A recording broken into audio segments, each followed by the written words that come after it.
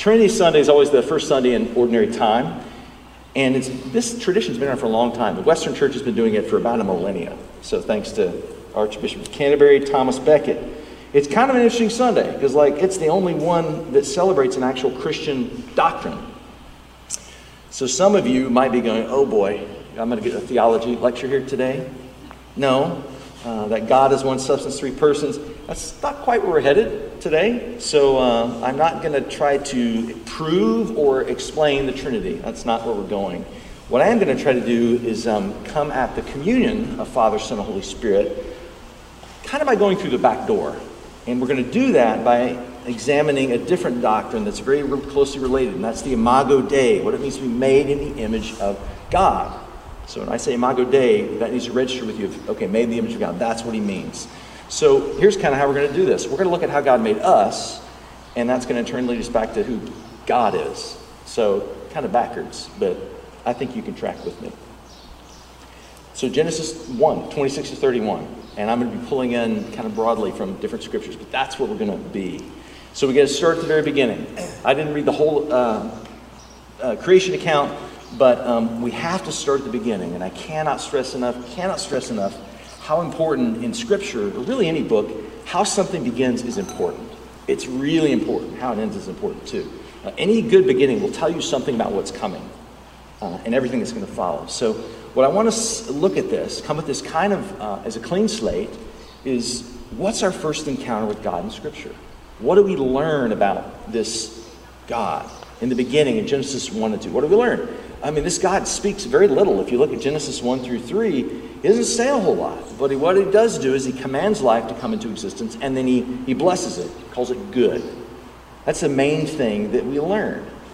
But based off what this God commands and blesses, here are the very first things that we learn. Okay? First things that we learn. This is someone, I'm using a capital S here, in case you're wondering, someone of immense intention and purpose, right? Purpose. Someone of inexhaustible, supreme creativity. I mean, just look at one genus or one phylum of an animal and examine all the incredible diversity there, and it's staggering. That's just one thing. So inexhaustible creativity, okay? This is someone who is sovereign as an architect, as an orchestrator, as an artist. Supreme, sovereign. Someone who seeks to bless, right? This is an act God does at the end of every day. He blesses and says, this is good. This is someone who provides. Someone powerful. I mean, his very words create worlds. Someone who promotes life and flourishing, okay? Bringing order out of chaos. It's God's specialty. Someone who creates humankind as the very pinnacle of his creative prowess, okay? And finally, not just that, someone who then invites these humans to be his divine stewards and his vice regents in this new world that he creates. So that already tells us an awful lot about God. An awful lot. Let's get into some specifics. But that had to be mentioned because I think that's the overall trajectory of where we're going. So Genesis 1:26, let us make man, or let us make humankind in our image after our likeness. Let them have dominion over the fish of the sea, birds of the heavens, over the livestock, over all the earth, over every creeping thing that creeps on the earth. Now we're privileged here to eavesdrop on an internal conversation of Father, Son, and Holy Spirit. Let us, right? Let us. Some folks speculate that this is God conversing with the angelic hosts, like other divine beings in heaven. I don't have a particularly strong opinion on that. Regardless, it's God saying, let us make humans in the divine image. That's what we need to glean from here. So all of us are utterly unique in amongst the created order. That is an intentional decision. Human beings are unique. So we look at Genesis 1 and 2, and creation has an intentional order to it. And I'll trust you to go back and read through it. But you'll see this. There is an order and a sequence. And what it is it's like this rising, glorious symphony. So God creates light and dark and water and then land and then plant life and then animal life. And he blesses them and he calls them good at the end of each day. It's a very intentional progression, right? And it's an upward movement. Upward, upward, upward. Until we get to the very end and the crescendo is, it's very good. So the high point of the creation symphony is it's very good. Those words are only uttered once human beings are in the picture. That's when very good happens. So we, human beings, are the most precious, the most glorious, and the most like God in all of creation. This is still true. This is still true. So human beings, us, we're the crowning glory of God's creation. We're his living icons. We're his masterpiece. This is God creating at the height of his powers. Humans. So he marks us with his favor by putting a measure of his glory on us, in us. Now, just to be clear, because I think this gets in interesting areas, God did not create the world or us because he was lonely, because he needed someone else around. This is sort of like that God the codependent. Nope, that's not what's going on here. God created us because he is love. God is love. That's who he is, which means his nature is to give of himself. So love is expressed towards someone, right? It's outward rather than being curved inward on someone, which is how Luther describes sin, being curved inward. It's outward. So God creates the world with humans as the pinnacle, and we're unlike anything else in creation. And this is what makes us so special. Let us create humans in our image, after our likeness. So every human being, every single human being, this is not just believers, every human being is created in the image of a Trinitarian God. Every single one. So every one of us is an image bearer. Everyone. Now sin, you know this, I'm not going to Genesis 3, but sin mars that image. So because of the fall, it's marred, but it is never destroyed. That's the incredible thing. Evil cannot destroy the Imago Dei in a human being. Isn't that amazing? They can obscure it, they can mar it, they can scar it, they cannot take it away. It's a little bit like, and I'm not a scientist, so I hope this is right, it's like physics. Matter cannot actually be destroyed, by and large. It can change form, but it can't be obliterated. So evil cannot destroy the Imago Dei in human beings. It cannot be done. Let's get some meat, some specifics. I believe we were made in God's image in three basic ways. And this is where we're going to spend the majority of our time. Some are explicit here in Genesis. Okay? Some are implicit. But the rest of Scripture bears these out from Genesis to Revelation. So, three ways in which every human being is made in the image of God. First area, we are offered dominion or rule. I'm going to use those synonymously. So if I say rule, no, I mean dominion. If I say dominion, know that I mean rule, okay? Dominion and rule. So God exercises his sovereignty, his dominion, his rule over all the creation throughout Scriptures and beyond. God is sovereign, right? Beginning to end. Whole thing. So God made us to do the same, but in a lesser fashion. So it's this idea. See if this is familiar. He's the owner. We're the stewards. Didn't Jesus talk about that very thing over and over? So we serve at the pleasure of our King. That should sound familiar. That's where the human story does begin. So he's the owner. We're the stewards. But we're invited to partner with God in that. But to be more specific about this dominion rule piece, let me look at Genesis 1:28.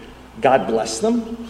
God said to them, be fruitful and multiply, fill the earth, subdue it, and have dominion or rule over the fish of the sea, birds of the heavens, every living thing that moves. So God begins by charging both, listen carefully, Adam and Eve. I want you to be fruitful and multiply. I want you to subdue and rule. I want you to have dominion. They are both charged with caring for this kingdom as equals.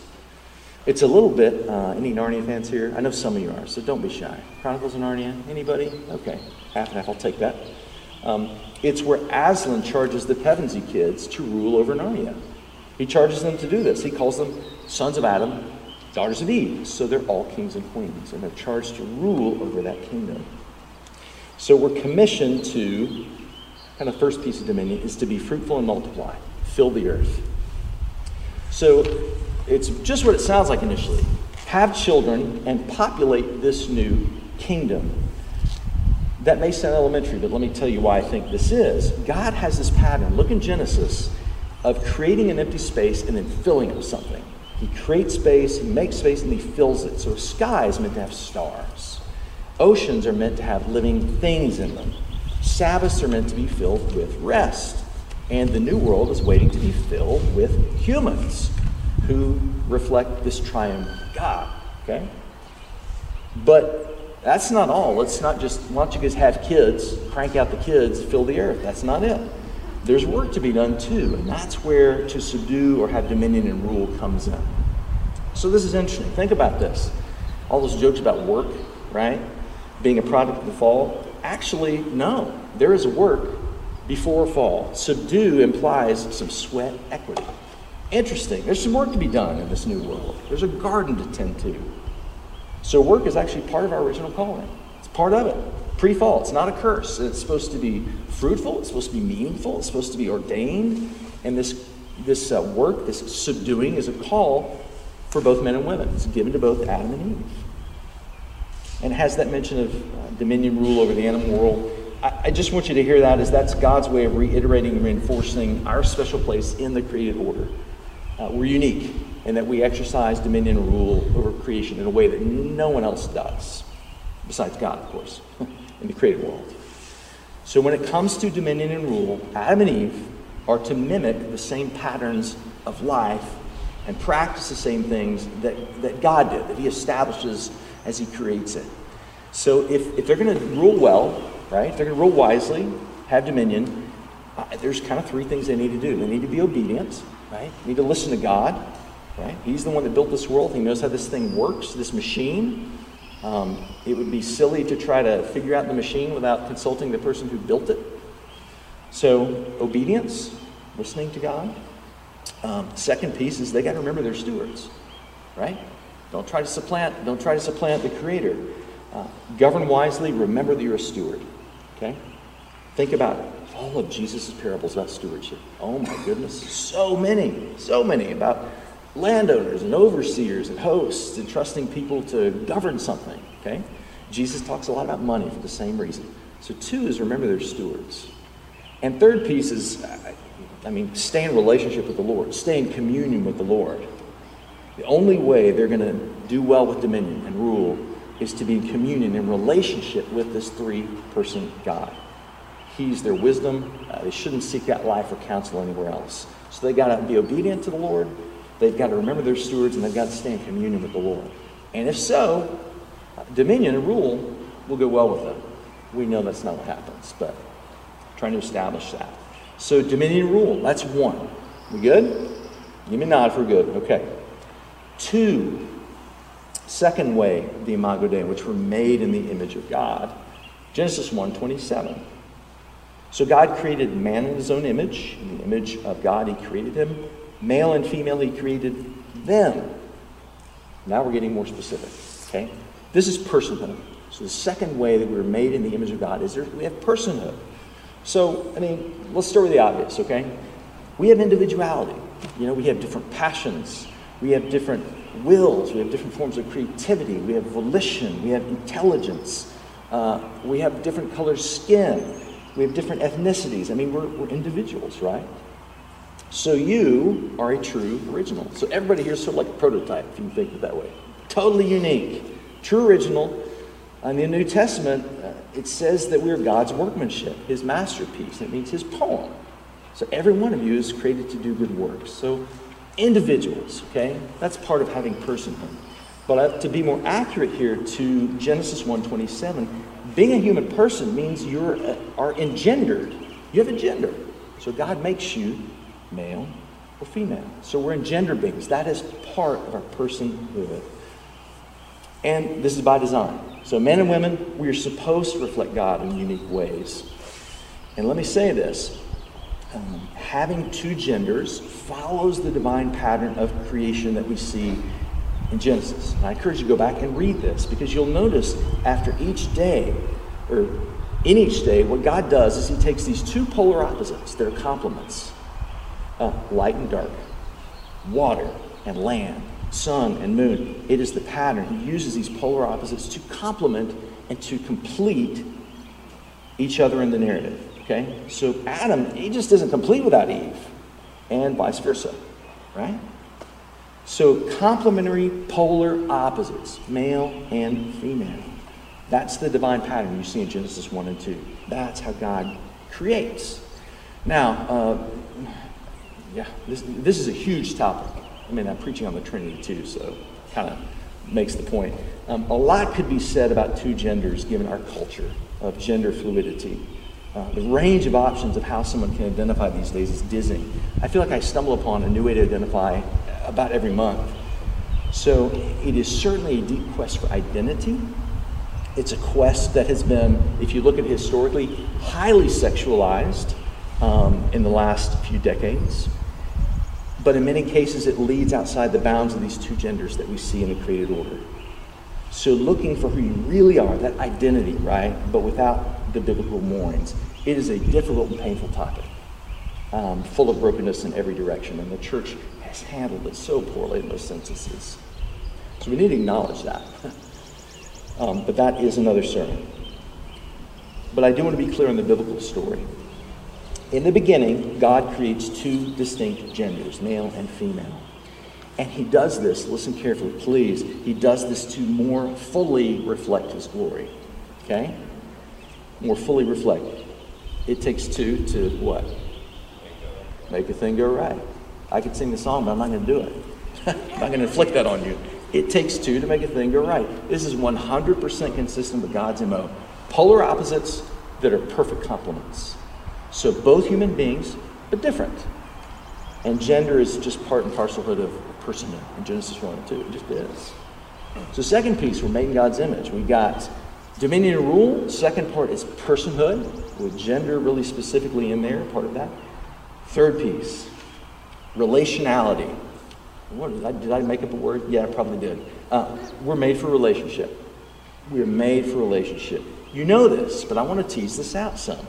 The scriptures, think about this. Man, they have so much to say about relationships. You could make, and maybe I will, make a really strong argument that that's really what the Bible's all about, is relationships.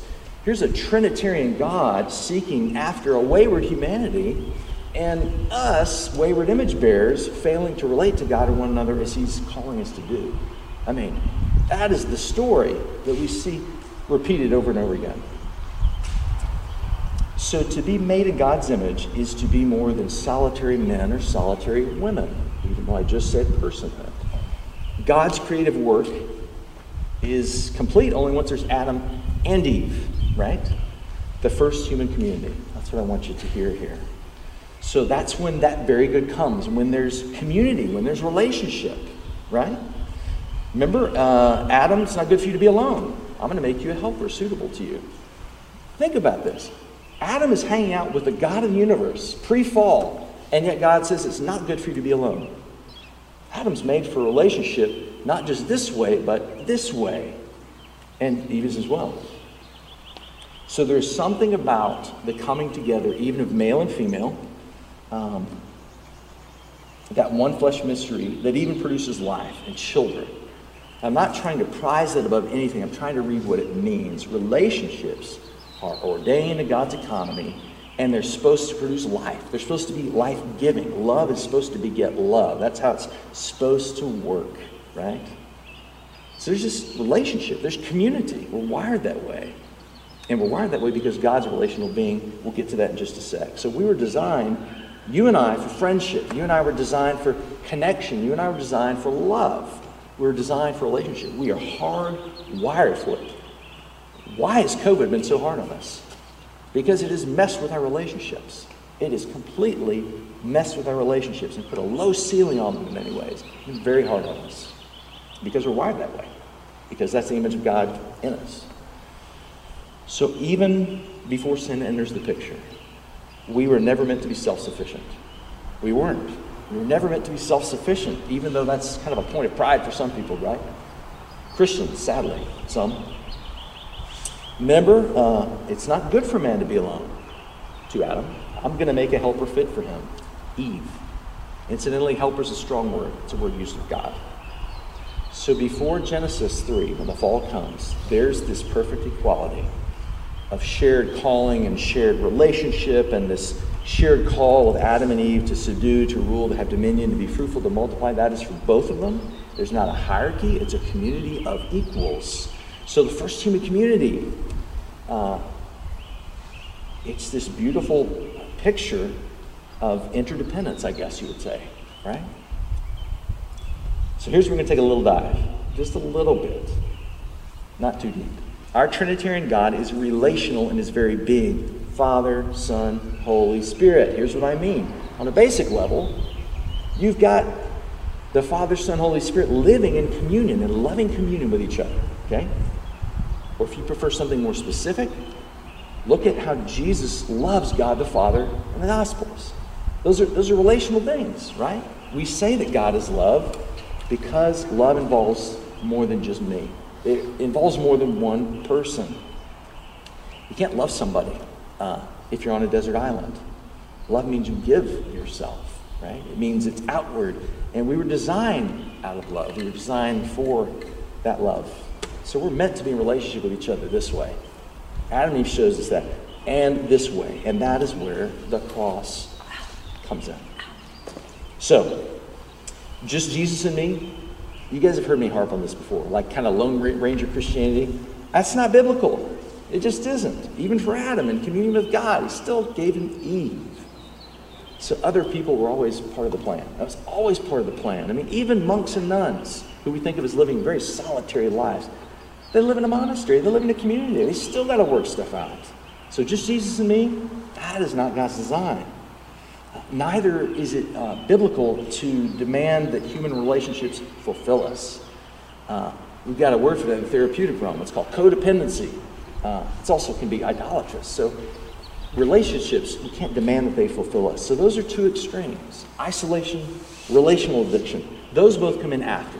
That's the brokenness of sin. So the picture in Genesis 1 and 2, still on the relational piece, is one of healthy human interdependence of Adam and Eve, shared work, shared calling, as they remain in communion with God. That's how it looks. So we're hardwired for relationships. Relationships mark us, for good or for ill. I know you got stories. I got stories. They seem to have the capacity to bless or to curse. You know what I mean? You grow up in a really good family. That can really bless you. You grow up in a terrible family. It can really mark you. So relationships, they can bless us or they can curse us. So there's so many studies that have been done. And again, I'm no scientist, but you don't have to research very far to find this, about newborns and the importance of touch, just human contact with mom in the early weeks and with dad too. That's very important. That connection is so important that if a child doesn't have that, they literally could die. And if they don't die, they can have severe attachment issues that plague them the rest of their life. That connection matters. Relationships matter. Common denominator in suicide statistics: loneliness, isolation, a lack of connection to other human beings. So there's an acute estrangement that breeds a culture of death. So we can't survive, much less thrive, without human connection. It's that line, no man's an island, no woman's an island. It's true. Let me give you a positive example. How's that? Of what it means to be blessed. Think of the people in your story who you've been around. They could be a couple, talking believers, who are a couple, maybe they're a family, maybe they're a church, okay, right? So it's a church community where they just really love each other. They really love each other, and they follow Jesus with all of who they are. Jude and I, in our younger years in Colorado, were kind of, the associate pastor kind of took us under his wing. We were, I was 25 maybe, she was 24. They were a family of four. And they were their family had such a sense of life and vibrancy. And man, did they love the Lord. And they kind of brought us into that. They brought us in the middle of that, and it was so powerful. They blessed us by bringing us into that, right? They blessed us with that. So community can be powerful. Community can be alluring. It can be life-giving. I mean, that's 9 times out of 10, that's how I learned about the Lord and learned what it meant to follow Jesus, is because I got around people who are healthy in that way and vibrant and committed to the Lord. So this is what happens in Christian life. This is the promise of it. So there's a positive way. We can be blessed. We can bless people in our relationships, and we're hardwired for that. Okay? Dominion and rule, personhood, focus on gender, relationships. So let me bring back to our passage, and then we'll kind of move to wrap things up.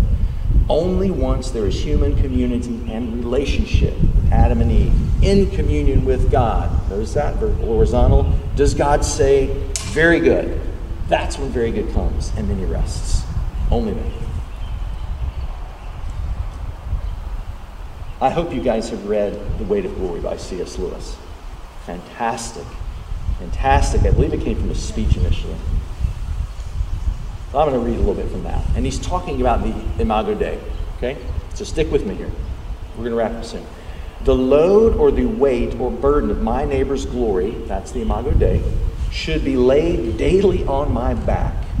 A load so heavy that only humility can carry it. Good? Right? And the backs of the proud will be broken.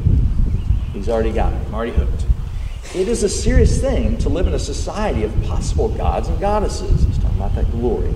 To remember that the dullest, the most uninteresting person you talk to may one day be a creature which, if you saw it now, you would strongly be tempted to worship. There are no ordinary people. None. You have never talked to a mere mortal. Nations, cultures, arts, and civilization, those are mortal. But it is immortals whom we joke with, work with, marry, snub, and exploit. That's good. We are far from ordinary. We, any human being, far from ordinary. We worship a three-person God who is sovereign, a God who rules, exercises dominion. But his personhood, he's not just this force. He's the Father, the Son, and the Holy Spirit, who is relational to his core. Otherwise, why does he create us? Why does he seek us out through the centuries? Why does he redeem us? Why does he love us at all? So God put so much glory in us.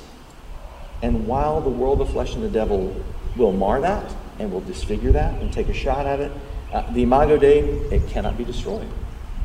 I'll take that to my grave. It can't happen. God's fingerprints, his handiwork on each of us, they're just that blazing, they're just that glorious, just that enduring in every single human being. I'm going to close here. So this is one of those sermons. I mean, every time I come to Trinity Sunday, it's like, where do you land with that? That's a lot. And there are a lot of different directions to go on Trinity Sunday to talk about God. So I want to take those three areas and just kind of invite all of us to say, how am I doing with that? And I'm going to give you some handles that I hope make that easier. How am I doing with that? These are areas that you can always use as a diagnostic tool for your heart. Always. So I'm going to take those three areas. Hopefully you remember them. So let me give you some comments on it. Dominion and rule, okay? Everyone has dominion over something. Doesn't mean you have to have a literal kingdom or be a king or a queen. I just mean, what are your places of influence in your life? That may literally be a kingdom, but I don't know that any of you own anything in that way, right? What are your places of influence? I think the question here is, am I being a good steward of the slice of life God has given me? Am I being a good steward of what God has given me? And it all looks different for each one of us in our spheres of influence. Am I being proactive? Because dominion and rule implies you're not passive. You're not on autopilot. You're not just letting life happen to you. So I think this dovetails into missional work. Not just as a church, but as individuals. Are you living a sort of missional life? You know what I mean? Your home can be a powerful place to bless people with. That's part of your dominion, your rule. Invite somebody into your home, feed them a good meal, love on them. It'll change them. Do it in Jesus' name. So dominion and rule. Am I being a good steward of what God has given me? Influence, resources, everything. Does that make sense? Tracking? Okay. So that's one way to think about that. Personhood. So you're a unique man or you're a unique woman made in God's image. God doesn't make clones. So you're all kind of unique, original prototypes. He doesn't desire for you to be a clone. I don't understand the New Testament, the descriptions of the body, if that is the case. All these different parts. No, God does not want clones. St. Irenaeus says the glory of God is a man, and I'm going to say, or woman, fully alive. So you were born to be an icon of Jesus in a dark world. So burn brightly, shine, and ask yourself, am I willing to stand out because of that? Because some of us aren't. Some of us are like, geez. I mean, there are things that embarrass me, and I'm not willing to do that, but I have to go, okay, God, you made me this way. Am I going to own that? And I'm going to stand in that. So sonnet is going, will you own who God made you to be? And I think that's the stuff of calling. And that is another sermon, not for today. So personhood. You're unique. You're not a clone. God made you that way. You're going to burn brightly and be an icon and stand out. What's your calling? I think it's in there. Lastly, relationships. I think this, frankly, is the easiest one to assess. If the first two areas you went, I don't connect with that, I don't get that. How are your relationships? Simple. Do you love others as Jesus loved you? Do you treat people as image bearers? Whether or not they're your brother and sister in Christ or not, do you treat people as an image bearer? Not ordinary, as C.S. Lewis would say. Are you isolated? Are you disengaged or hiding from God and others by your own choice? Something to think about. Or are you addicted to relationships, demanding they fulfill you? Again, the two extremes. Those are things that come from brokenness and sin. So how are your relationships? In your families, right? Here, King of Kings. At work. Your friendships. All that. How are they? That's an easy one to do the check engine light on and go, how's it going? How's it going in my heart? How are my relationships? Do I treat others as image bearers? Do I honor them that way? Do I give to them? Do I love them? Or, I think you get my point. So here's where we're going to close. Yes, we are going to close. All right. I'm going to let John Donne pray for us again. This is going to be our prayer, and I'm going to add some language here to make it specific to us. So batter our hearts, three-person God, for you is yet but knock. Breathe, shine, and seek to mend that we may rise and stand. Overthrow us and bend your force to break, blow, burn, and make us new. In the name of the Father, and the Son, and the Holy Spirit.